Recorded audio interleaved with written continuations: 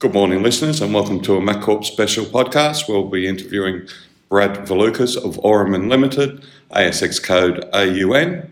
And without further ado, welcome, Brad, and thanks for joining us for this podcast. Thanks, Steve. Good to be talking to you. We'll be informing some listeners a lot about your company and projects. So let's start with an overview of AURUMIN. What do you do?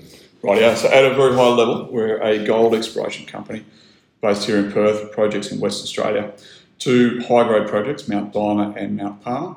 A very good, well-credentialed board, very experienced in running companies and growing companies, and a lot of capacity and a lot of ambition to grow this company. And look, there's a lot of positives that I've already done some research on AURUMIN, but let's get into some questions. What was the main motivation behind creating AURUMIN? Steve, I guess the origins originally probably go back to 2015. And Mark Robotham is a big shareholder of AURUMIN now and is still with us on an executive capacity.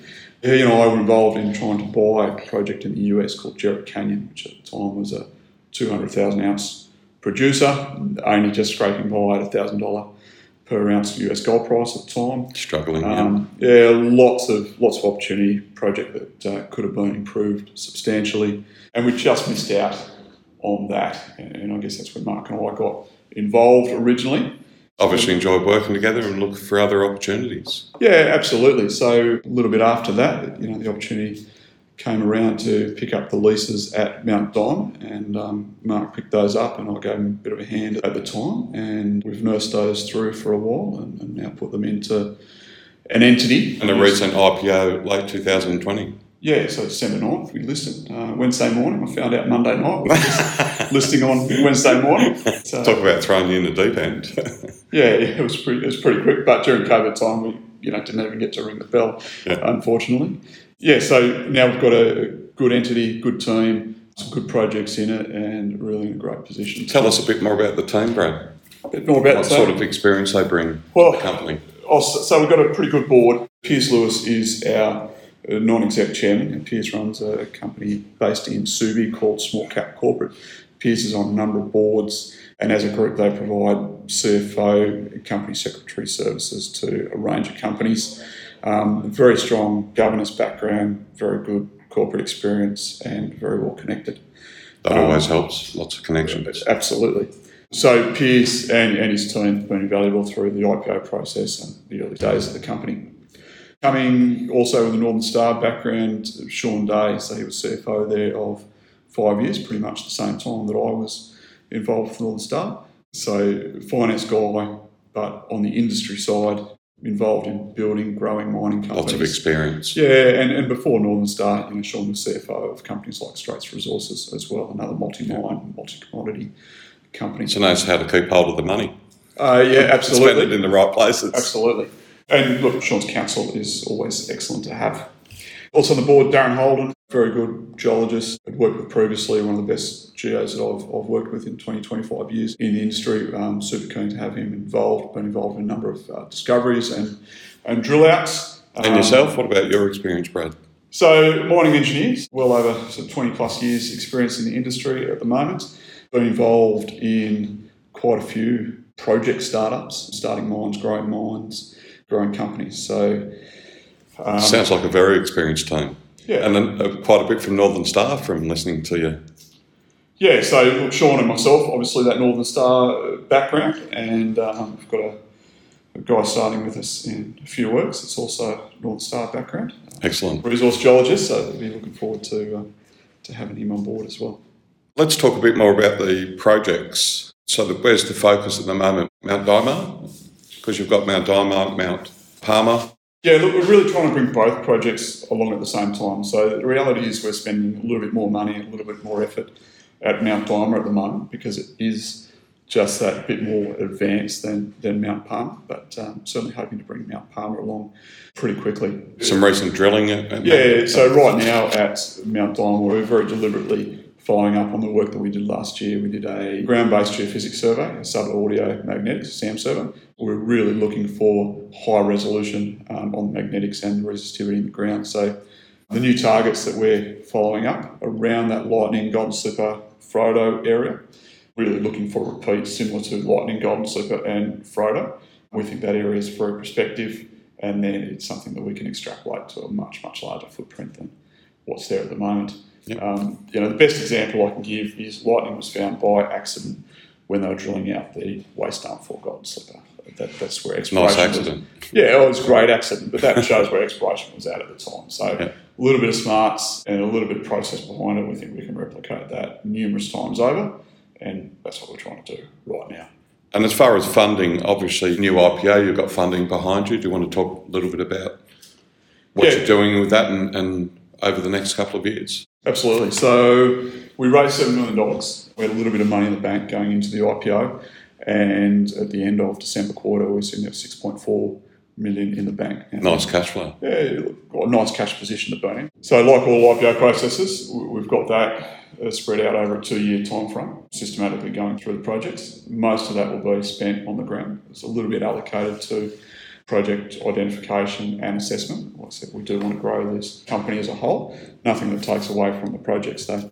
We'll see how we go with results, starting with this current drilling program, obviously. And when do you expect the results back? What sort of time frame? Expect results coming through from about mid-April. Okay. Based on a 6-week turnaround at the labs. We've had samples going in basically every week since the start of March. So. Let's go in a little bit more about the projects. Obviously, you've had them a number of years. What else have you done with the projects outside of the current drilling? Yeah, well, we've actually done quite a lot. So before we listed, had a geologist employed for over 2 years, and principal job was actually sorting out the databases, both for Mount Diamond and Mount Palmer. So there are a lot of minor corrections made, but there's also a lot of data dragged in that was available from previous reports and just really fleshing that out. So that helped a lot where your drilling campaign? Oh, absolutely. I mean, the cheapest drilling you can do is actually drilling that's already been done and bringing that in and make sure we've got all of that accessible. So certainly, that has influenced what we've done. Interesting for places like Mount Palmer, out of the publicly available data, just on the surface, there's quite a few non-significant assays or below detection limit results that have been recorded in the public system.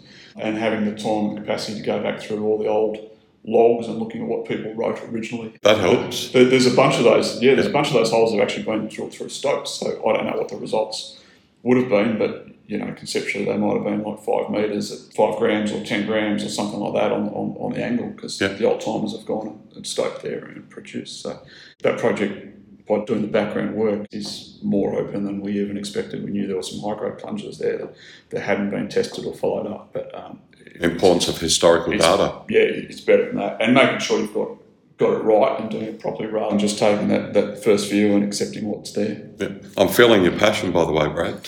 That's good. And your excitement. That's good. I guess also I touched on the SAM survey that we did last year at Mount Diamond. The other thing we've done there is undertaken a pretty extensive mapping program, because there is quite a lot of exposure. There's 6 open pits that are there historically, as well as a little bit of drilling around the place. So there's quite a lot of exposure. So that was leading me into the infrastructure. What's that like? Well, on the mapping program, it's identified a few things that weren't picked up before, and you sort of look at it now in hindsight and go, yeah, of course, that makes complete sense. But we'll repeat that also down at Mount Palmer. Your question, infrastructure, look, access to both is really good. Mount Palmer is just south of Yellowdine, just out of Southern Cross, so there's all that town infrastructure there. Yeah, there's good locations. Yeah, just not that far off the highway, good roads to access site. And Mount Diamond's got pretty good access as well. There's actually the Department of Finance owned Mount Walton Road that runs north off the Great Eastern Highway, and then we've got a road that runs 35 kilometres in from that that's in really good condition, and we've got a pretty good airstrip at Mount Diamond that's currently operational and gets used by another party. Excellent. At the moment. That helps. So there's guys called Telos Holdings who are located not too far from us, so they use our airstrip, and they've also got a brand new camp, and so we feed off each other in there. Yeah, so it makes it very convenient and very easy to go to site and conduct the drilling programs. Now, one important question, I think this is good for the listeners to hear too, a bit more research that I've done on you guys, is the holding the current board have in the company, which I think is significant. Do you want to talk about it's up about 24%? Yeah, so board and management are down at as 24% of current shareholding. I guess important to note that that's all related to money that's been spent on the project. So there's well over $2.5 million of cash that's come out of our bank accounts to bring the projects through to that publicly listing. I just want to highlight that again, listeners. That's the board and management's own money coming into the company for the projects, well in excess of $2 million. That's significant. Well done, Brad. I like it. Yeah. Well, look, I hope it resonates with our listeners. We're both committed to the projects, and we expect good results out of the work that we're. You're putting your money where your mouth is. Yeah, look, we're in this for the long term. We haven't floated these to get a bit of a lift and then go off into the sunset or do anything like that. Like, we're in this for you're looking to grow it long term, and we put our money where our mouth is. And important to add as well, like to that we've put collectively, we've got years of experience. Of non-wage. You can't buy that. putting into the company. So you've had it nearly 6 years. That's a lot of time. From that initial time, absolutely. Yeah. And obviously, through some of that time, not that much work's been done. They've just been helped. But certainly in recent time, there's a huge amount of effort that's gone into the projects and to get it to a publicly listed position. Brad, I want to spend a bit more time on your two projects, the Mount Diamond and Mount Palmer, and what's happened historically with the two projects. Yeah, so Steve, both are historic high-grade producers, and for us looking to grow a resource, obviously one of the best places to find gold is at a gold mine. Yep. Makes sense. Already proven, already there. And Mount Diamond in particular, there's second half of Golden Slipper, which is sitting on the south side there to mine. Lightning, it's a pretty nice little pit that has never been mined, although it has actually been permitted in the past. So Mount Diamond itself produced 125,000 ounces at 6.4 grams per tonne from 6 small open pits and a small underground. Grade very similar between pits and the underground. And certainly we're looking to be able to replicate that sort of grade, 5 grams plus from an open pit scenario. A lot of work to do to get there, but indications from Golden Slipper and Lightning are pretty reasonable. Aspirational statement there. And Mount Palmer, like just off a little postage stamp, produced 158,000 ounces at 15.9 grams per tonne. Great grade. Awesome grade. And it's really sat there and had very little serious work done on it since about 1944. Until now. So we are the first people to... 1944, you said? 1944, end of the Second World War. They weren't quite sure what was going on with the ore at the time, and labour shortages that affected a lot of mines. So it's been ignored for 60 plus years. Pretty much. Yeah. It's come up in a couple of public companies at different times, and you can look back at one of them and they've digitised a map from 1944, and that was about the extent of the work that got done. But leaving it all for you, Brad. Yeah, well, I think we're going to be the first people to... We've had a really good crack at putting together the stope shapes now, not just off some of the old level maps and things, but also the drilling, and where previous people have had a crack at a couple of holes and put it through voids, etc., extending stopes into that, and really compiling the data set and establishing a very good base to grow from. It sits as a little isolated producer along a 15-kilometre greenstone strike with numerous small old workings along that, in addition to Mount Palmer. Lots of opportunity. Yeah, the next decent mine along strike is Navoria that sits down there. That's done somewhere north of 400,000 ounces. So exciting times. Super high grade, and obviously very, very keen to replicate that a couple of times along that greenstone strike. And certainly believe the opportunity is there to do it. Excellent. A little bit more exciting maybe than Mount Diamond in terms of that grade.